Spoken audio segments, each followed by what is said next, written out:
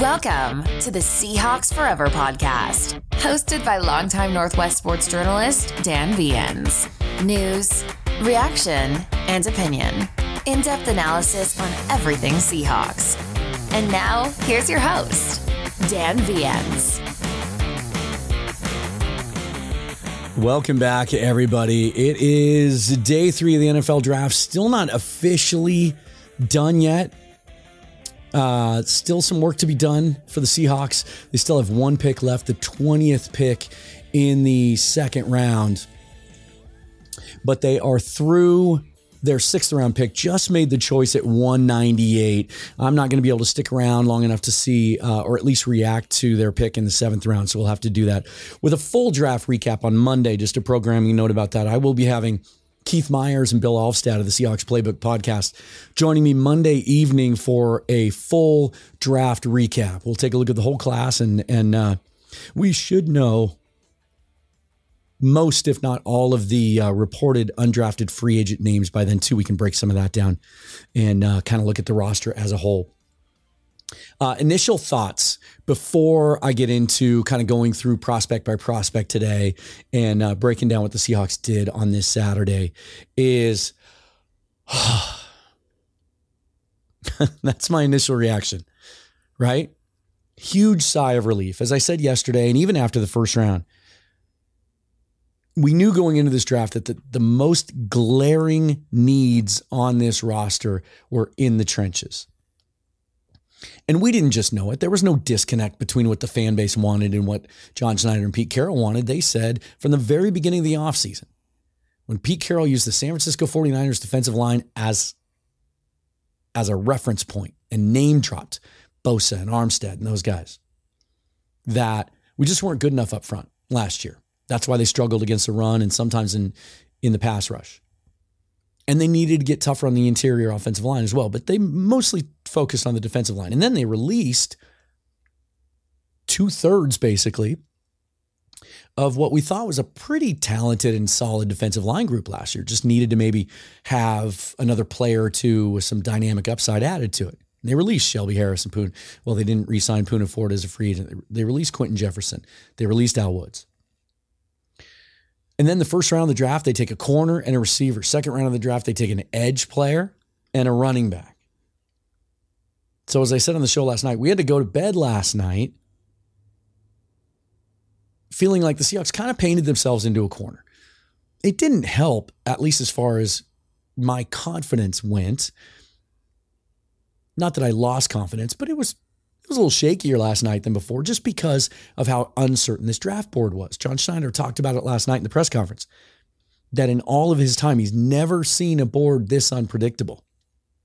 There was a tweet today from one of the guys, it might have been Daniel Jeremiah, but one of the national guys, that there are guys being taken in the 4th round this year that were rated as undrafted free agents. There are guys that we have routinely mocked in these simulators as 2nd or 3rd round picks that have still not been drafted today as I sit here and talk to you now. One of the things John Schneider's known for in almost a legendary level is having his finger on the pulse of the rest of the league, knowing what other teams are going to do and when to strike on a certain player. He said at the beginning of the draft, we had an order set up. And I think what we saw yesterday, I think they felt like there were a couple of impact defensive line players, 1 or 2 perhaps, that they had their eye on yesterday that they thought would be available at their picks. And that gave them the flexibility to just take best player available in round 1. To take Jackson Smith and Jigba at 20 instead of Miles Murphy, who went a little bit later. Or some of those other interior or bigger edge defenders that we all wanted to see them add. And so when he talked yesterday about upsets happening, it was a little bit deflating. But I also said yesterday, and I meant it, and I stood by it, that there was enough depth in this draft of guys that could come in and help as rookies and also with long-term starter upside, that the opportunity still existed. They just had to nail it. The margin for error as we woke up today and turned on the draft was much thinner than it was 24 hours ago and certainly 48 hours ago. They had to get today right. And man, oh man, do I think they got today right. It'll be interesting to share my shadow draft with you when the process is all done, where every time the Seahawks have been on the clock, I have chosen who I would take in that spot. And we'll compare the two classes when all is said and done. And as I sit here today through 6 rounds, I'm not sure. I'm not sure my draft is better. Even though I started out, I think you'll see later when it happens, I started out in a way that I think most of you wanted us to, expected us to, and would have done if it was you.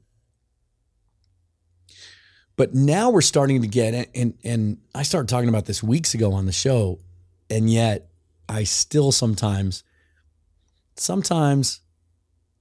when emotions get involved and the heart gets involved, sometimes the head takes a back seat. And that was starting to happen to me last night and into today, where as much as I love each individual player they've taken in this draft, I questioned the process yesterday. I questioned the risk of waiting and pinning yourself and reducing that margin of error. But after what they did today, I don't know that there's many scenarios I would have been more excited about. I'll just say this because I want to get it out of the way, and we're going to talk about it ad nauseum over the next few months and years probably. Ultimately, this draft, in some ways, fairly or unfairly, is going to be judged based on what kind of player Jalen Carter becomes. And the Seahawks aren't the only team that's going to be judged by that. The Raiders may be, the Cardinals may be, the Lions may be, the Falcons, the Texans. But if Jalen Carter becomes a dominant year after year force, an all-pro, and some of the guys in this Seahawks draft class don't fulfill their potential, then sure, you can look back and say they made a mistake. But I think what they've done as a whole, I don't want to get too much into this. I just kind of want to focus on what they did today. We're going to talk about the big picture. It's mostly what we're going to talk about over the next 3 months. I think as I sit here today, they have fortified their roster with yet another layer, very similar to what we saw last year, a layer of young players that fit this scheme with dynamic upside, A-plus character across the board, junkyard dog mentality, football passion at just about every position group. To now you look forward to this year, 24, 25, and you can start to see, okay, they're not going to be painted into a corner next year or the year after. And suddenly that need that I talked about yesterday to try to juggle the salary cap a little bit, get creative, do some things that John Schneider doesn't typically like to do so that you can bring back some free agents to plug holes because you weren't able to address them in this draft. I don't know that that's as big a need now as we sit here today. We'll see. But let's get into exactly what they did today. So first of all, up until this point, they have stuck and picked at every spot. No trades today for the Seahawks at all. There was the trade yesterday to move down from 83 to 108. And there were a lot of questions about that last night that I got on Twitter. And if you didn't hear that, I'll just say this, that the value, when you look at all the trade charts and the trade calculators, the value of moving down that far for the Seahawks typically would be about a 6th round pick. Yet Denver was willing to give us a 3rd next year in a draft that even John Schneider admitted yesterday in a question that when it was asked, I thought typically he would be evasive about. Hey, John, did you get that pick last year because next year's seen as a much stronger draft because of all the kids that stayed in school this year? Yep. And even went a step further and said, one of our goals in this draft was to eat into or to get into next year's draft a little bit. They did that with a 3rd round pick. So they were able to do that. And I'm not sure, and we'll look at it here in a minute because I haven't until this point. So we'll kind of do this analysis live.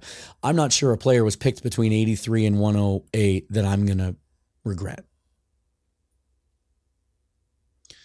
So here's what they did so far today. With their first 4th round pick, which was the 5th pick in the draft. The 6th pick in the round today. Anthony Bradford out of LSU. We know he was a pre-draft meeting, came out for a top 30 visit. Guard out of LSU, 6'4", 332, big dude, 22 years old. Dane Brugler had him as his 6th best guard. It's great value in the 4th. Here's what Brugler had to say. Overall, Bradford offers tackle experience. He's played both tackles, but he is at his best in confined quarters where he can trust his wide frame and he moves bodies with sheer force. Although he might not be ready from the get-go, he offers intriguing NFL potential that can be cultivated. Tested better than expected at the combine for a dude his size. 1 year of starting experience, only 22 years old. But the consensus on this guy seems to be a mauler, really physical, and a much better athlete than expected for his size. He did say in his interview today that the Seahawks have told him that he will compete at right guard with Phil Haynes and that that's where he feels most comfortable. And then they finally get to the defensive line with their 2nd pick in the 4th round. Cameron Young, defensive tackle out of Mississippi State, yet another top 30 visit. 6'3", 304, 22 years old. Brugler has him as his 13th best defensive tackle. Says he's a heavy, upright mover, which will limit his ability to make plays on the football, but his forceful punch and balance through contact are NFL traits. He has two gapping traits to provide immediate depth as a nose or play head up over the tackle. PFF, Pro Football Focus, says one of the longer defensive tackle prospects in the class. 2 gapping potential in the run game. Gives offensive linemen fits when he locks out his arms, and he has upside that hasn't been tapped into yet as a pass rusher. Young says the Seahawks have told him that he'll play some nose tackle and 5 technique and 3 technique. He can move up and down the line. Peter Schrager on the NFL Network broadcast said this, that he got a text from an AFC general manager who said, Young is stout, old school, from a different era, and a tough you-know-what. I think if he had said tough SOB, Schrager would have said that. So I think he meant tough MFer. Try to keep it clean today. Then in the 5th round with their first pick, the Seahawks had 2 picks and a 4-pick range in the 5th round. They start out with Mike Morris, defensive end, Michigan, 6'5", 295. You'll see him listed at 275, but he said in his interview with local press after the pick that he's already bulked up to 295 because the Seahawks said he should add weight when they met with him at the combine. He played at near 290 last year. Didn't have a great combine. Some of his testing numbers are okay, but if you remember, this guy really struggled in some of the bag drills. He fell down one time. Didn't really look like a natural mover, but if you've listened to the show for a while, he was one of my draft crushes from early in the process. Not twitchy, not that guy, but powerful. And as we were looking through this, throughout the process for 3-4 defensive end types, Morris was one of the guys on that short list. Brugler says, overall, Morris doesn't currently rush with savvy and needs to broaden his assortment of moves. Brandon Jordan hired his pass rush specialist for the Seahawks. Remember, I keep referencing that. But he is a nimble-footed power rusher with the scheme-diverse traits to be a sound run defender. He has the talent to be a rookie rotational end with NFL starting upside. So after making us sweat over the first 3 rounds about the run defense, the Seahawks go out and they take 2 guys in their first 3 picks today that are seen as rookie contributors against the run with pass rush upside. Powerful, strong players up front. So that goal of getting bigger, stronger, tougher, longer, and more dynamic up front, especially when you factor in Draymond Jones as a free agent signing and Jarran Reed and Miles Adams. Now you're talking. Now you're putting something together. Still not done. Don't want to go into training camp with that group. And Pete Carroll said last night, hey, we're not done. We're still looking into free agency. I think there still will be some additions there. But do you feel a little better about that? And then one of my favorite moments today, outside of the fact that I've loved Mike Morris for a long time, is I then tweeted, hey, why don't we just go with another Michigan Wolverine and turn right around 3 picks from now and take Olusegun Oluwatimi out of Michigan, and they did just that. The center out of Michigan, 6'3", 309. Brugler has him as his seventh best center. A lot of people had him in their top 5. Pro Football Focus has him rated as their top 4 center, which is easy to see. Michael Thompson has talked about him at length on this show, going back a couple of months when we did our first mock draft in February, as one of his top centers. Didn't allow a sack last year in the Big Ten. 4-year starter, over 40 starts. PFF, I think I mentioned this, had him as their 4th best center. Cites his football IQ as one of his strengths. Outstanding identifying where to go and getting to the second level. Brugler says, overall, Oluwatimi doesn't have the position versatility. He did struggle in the Senior Bowl when they tried him out at guard. Doesn't have the position versatility, explosiveness, or point of attack power that most NFL teams desire, but he's a cerebral assignment sound blocker with A+ character. This is what you read a lot in his scouting reports. If he doesn't have anyone initially that he needs to take care of, he looks to help his guards. He can identify where to go on the second level. He gets to angles. He's experienced. You can see over the last few years, the Seahawks have started to value more than ever big school experience, players that have played in big moments, in big games, and played a lot of football. They've got Evan Brown, so Oluwatimi doesn't have to start right away. But remember, Brown can play center and guard. And now suddenly, you take Bradford, who's a guy that scouting reports make it sound like might need a year to really be ready. But you have that flexibility where if Oluwatimi comes to camp and proves that he's head and shoulders the best center, deserves to start as a rookie, Evan Brown can play guard. And at the dollar figure that he signed at, I think it was $2.5 million, maybe Evan Brown doesn't start day one. Maybe it's Oluwatimi and Phil Haynes, and Evan Brown gives you a really, really good veteran backup at both spots, something we have sorely lacked in the last couple of years. The drop-off for this team from, first of all, starting center just hasn't been addressed to the level that we all have wanted it to be for years. But the drop-off from starter to backup has been immense. And then they just taken the 6th round another safety, Jarek Reed II out of New Mexico. 5'10", 196. I've already seen some stuff on Twitter. Oh, sure, the Seahawks take another safety. Hey, look, this kid has a lot of interesting traits. And he's a very sensible pick in the 6th round. A lot of times teams target guys in the 6th, 7th round that can play special teams. And this guy fits that mold as well. He was another top 30 visit. We're going to have to really pay attention to that list as we move ahead in the next couple of years, right? 5'10", 196, 30, another guy with experience, 39 career starts. 7 career interceptions, 29 passes defensed. In 2021, he led his entire team in tackles. And last year, he led the team in forced fumbles. Brugler, Reed has the athletic versatility and toughness to play nickel. That's key. Seahawks like that kind of versatility, but accelerating with the burst to close on routes and in the run game. He has the range and tackling skills to play over the top as a single high safety. He's well built for his frame, but his stature will show versus larger frame receivers. Overall, he needs to put a higher premium on attacking field leverage, but he has the aggressive read and react skills to play fast, regardless of depth on defense and special teams. Sounds like a Seahawks player. Sounds like a guy who's, I would slot in ahead of Joey Blunt already. Might project as a guy who could be a long-term free safety, but also play some nickel like Julian Love. Overall, without knowing what they're going to do in the 7th round, of course, I think they have hit it out of the park. I really do. Right now, initially, my first flush, I'd give what they've done to this point an A. They have addressed huge needs in a balanced way, all with players that have tons of experience playing. They all have starter upside. They all have traits that indicate there's more to the story. They've all played, as I said, big school, big-time starting experience. They all have A+ character and football passion.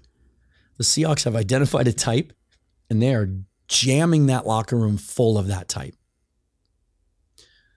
Remember, for years there, and during these years, I don't think it's a coincidence, John Schneider was criticized for some poor drafts between 14 and, let's say, 20. What did we see a lot during that time? A lot of small school projects. A lot of position conversions, right?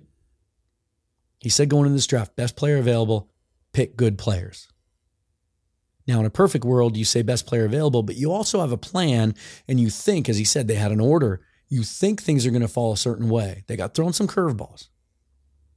We may never know who those players were. Sometimes those things leak out. Last year, we found out that they took Boye Mafe, but they really wanted Abita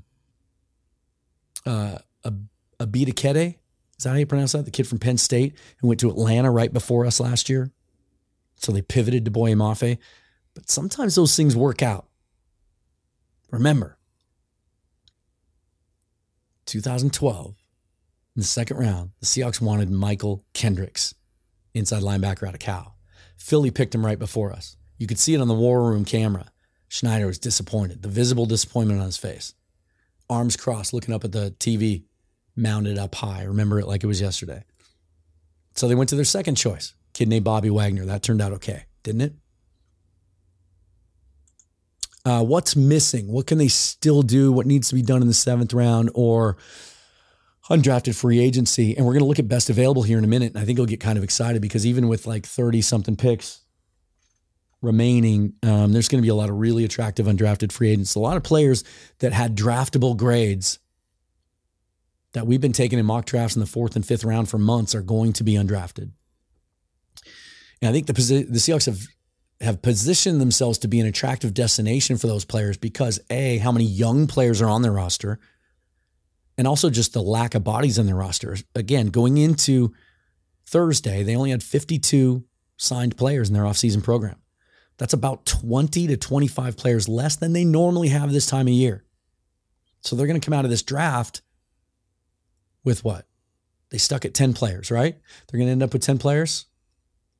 So they're going to have 62 under contract instead of the normal 75, 77. That's attractive to undrafted free agents. There's opportunities here. Linebacker, they haven't taken a linebacker yet. We wanted them to address inside linebacker because there are questions about Bobby Wagner at his age and Devin Bush coming off a year in which he was kind of benched in Pittsburgh at the end of the year, and some questions about his lack of explosiveness after the injury a few years ago. But I'll say this. First of all, there's a bunch of guys left, and we'll take a look at that. And this is a position that you can often, and the Seahawks have a history of doing it. Austin Calitro is a guy that comes to mind that you can address that in undrafted free agency. But Schneider and Carroll made sure to name drop John Radigan and Vi Jones last night. Vi Jones, the undrafted free agent last year, and John Radigan, the kid out of Army, coming off the ACL 2 years ago. They tendered Radigan a contract, wanted to bring him back. Let Tanner Muse go. They really feel like Radigan could be a contributor. And Vi Jones really flashed in the preseason last year. Thought he was a little undersized at inside linebacker. Carroll made sure to tell us yesterday that he's up to 235. He's added 10 pounds. And that he was asked a follow-up question, is he inside or outside? They strictly answered, he is an inside backer for us. So there's a couple guys on the roster already that they like. And this was widely considered as a weak inside linebacker class. I had safeties listed here, but that was before they took Jarek Reed. I'd like to see someone that can return kicks. Deuce Vaughn is still available as I hit record. We'll see if that remains. I think a running back type that can catch passes, be a third down back, help in the passing game, be sort of a specialist, but also return kicks, or another receiver that has some kick return experience could certainly be something that warrants being added to this roster. And I wouldn't mind one more body of a guy that can move around on the defensive line, play different positions. Moro Ajomo was still available as I hit record. We'll take a look at best available in just a second before I log off. Also, I want to apologize if you watched my show yesterday. I promised you a mock draft at the end of the show. Totally missed it. But I posted a bunch of them for you to choose from this morning on Twitter, and so hopefully you enjoyed those. Overall, I think the Seahawks took some chances with what they did in the first 3 rounds. They did, especially in the first round. There's some risk there. There's always risk in the draft. But picking best player available over obvious need is a risk. John said last night, the board didn't fall their way in some instances, but I think it really fell their way today. They seemed like they were in command of what they were doing today. And they just let the board fall to them. It reminded me of what the Steelers do and what the Ravens do. And they just stick and wait and pick the best players available. And as it turned out, at the end of the day, they filled some needs. Would you rather have Jalen Carter than Cam Young? Sure. But then you're talking about a 4th-round corner instead of Devin Witherspoon. Would you rather have Miles Murphy instead of Jackson Smith and Jigba at 20? Some of you might. But then you're looking at one of the leftover receivers. And I think, as I sit here today and I look at this list, let's do a little screen share. For those of you watching the video version, here's the draft list. Devin Witherspoon, best corner in the draft, and an absolute tenacious junkyard dog mentality that I think is going to uplift that secondary. Jackson Smith and Jigba, I believe, the most dynamic receiver in this class and a guy that could be a Pro Bowler as a slot. Derek Hall, A-plus character, leader, strong edge setter, good against the run, but also has some pass rush upside. Zach Charbonnet, the 3rd best running back in the draft, perfect complement to Ken Walker. Could you have gotten a similar running back later? We'll take a look at my shadow draft in a couple of days, and I think I addressed that question. Yes. Yes. Are there players there that would have fit, that would have allowed us to go to sleep resting a little easier last night? Yep. But the player's good. And I think when you see a day next year where he and Walker combine for 180 yards and a couple of touchdowns and we grind teams down and we have the 5-minute offense to run things out at the end and we're really good in the red zone and we have that 2-headed monster, I think you're going to forget all about where he was drafted. Then you get into the 4th round, you get a mauling guard, an old school throwback, strong, long, strong at the point of attack, nose tackle that can move around and play some 5 tech also in Cam Young. Mike Morris, another guy that can play 5, or he can play inside a little bit, just strong. Bull rusher, sets the edge. I think their run defense with Hall, Young, and Morris has a lot more upside today than it did this time last year. Then Oluwatimi potentially finally got your long-term starting center, a guy who can be a captain of that offensive line and really direct things and call the protections and be as good in the run game as the passing game. And then Jarek Reed, just another really productive, experienced center to add to that mix on special teams and in the slot. The thing that I really like about what they've done on the offensive line is now when you look at who you play against, right? You look at the NFC West and you look at the defensive lines that we have to go up against, and the Aaron Donalds and the Eric Armsteads and then Nick Bosa's, and the things that they're going to be doing there in Arizona. And they just weren't strong enough up the middle. Once teams realized that second half of last season, that's where they attacked us. They attacked Austin Blythe and Gabe Jackson. And when Gino had trouble the last third of the year last year, it was with an inside pressure. I think we positioned ourselves with the selections of Bradford, Oluwatimi, and Charbonnet of being a much more physical, tough inside running team that can also hold up at the point of attack against the pass rush. I feel really good about it. Let's look at some best remaining now as we sit here right now. We'll look at this live on ESPN. And again, we are not quite into the 7th round as I record this. And so 35-ish picks left, 35 to 40 picks, depending on comp picks left in the draft. Look at this running back group. Dwayne McBride, a guy that Corbin Smith really loves. Zach Evans, who was expected to go much higher. Kenny McIntosh didn't blow the doors off the combine, but an outstanding 2-way running back that can also catch the ball really well out of the backfield. Keaton Mitchell, a guy the Seahawks had in for a visit. Undersized, but incredibly explosive. 5'8", 179. Really, really quick, really fast, and they met with him. Sean Tucker, another guy out of Syracuse, who has some size to him, 5'9", 207, but he can also hit the home run. Mohammed Ibrahim out of Minnesota, a lot of miles on the tires, but a very, very, very productive runner at Minnesota. Ran for 2,000 yards last year. So a lot of depth there. Tavian Thomas, a bigger power back. Travis Dye, a guy coming off an injury, but who we know from Oregon, and has been a productive runner. So lots of lots of value there. Some of those guys are certainly going to be available in undrafted free agency. You look at the wide receiver group, just see if there's maybe some return guys left there. Ronnie Bell out of Michigan, really good, solid, all-around receiver that the Seahawks met with. Bryce Ford-Wheaton, a guy with 4.3 speed at the combine, who's a size speed specimen at 6'4", 220 out of West Virginia, hasn't been drafted yet. Malik Knowles, a guy that somebody on Twitter brought my attention to 2 months ago, who hasn't been highly rated throughout this entire process. But at 6'2", 196, you look at the tape, and he looks like an NFL wide receiver. So there's some interesting dudes there. Let's look at the linebacker crew. Ivan Pace still hasn't been drafted. The only thing wrong with Ivan Pace Jr. out of Cincinnati is he's 5'11". If he was 6'1", he would have been drafted yesterday.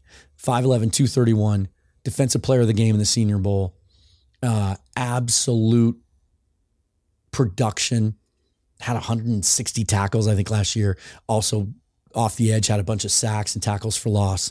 He's a heat-seeking missile. D. Winters, inside linebacker out of TCU. Man, if he's available as an undrafted guy, you do that all day long. My guy, Bumper Poole out of Arkansas. Drake Thomas out of North Carolina State. Doesn't show up on this list, but ESPN hasn't had him listed. Really productive inside linebacker, good against the run that the Seahawks visited with. He's still available as well.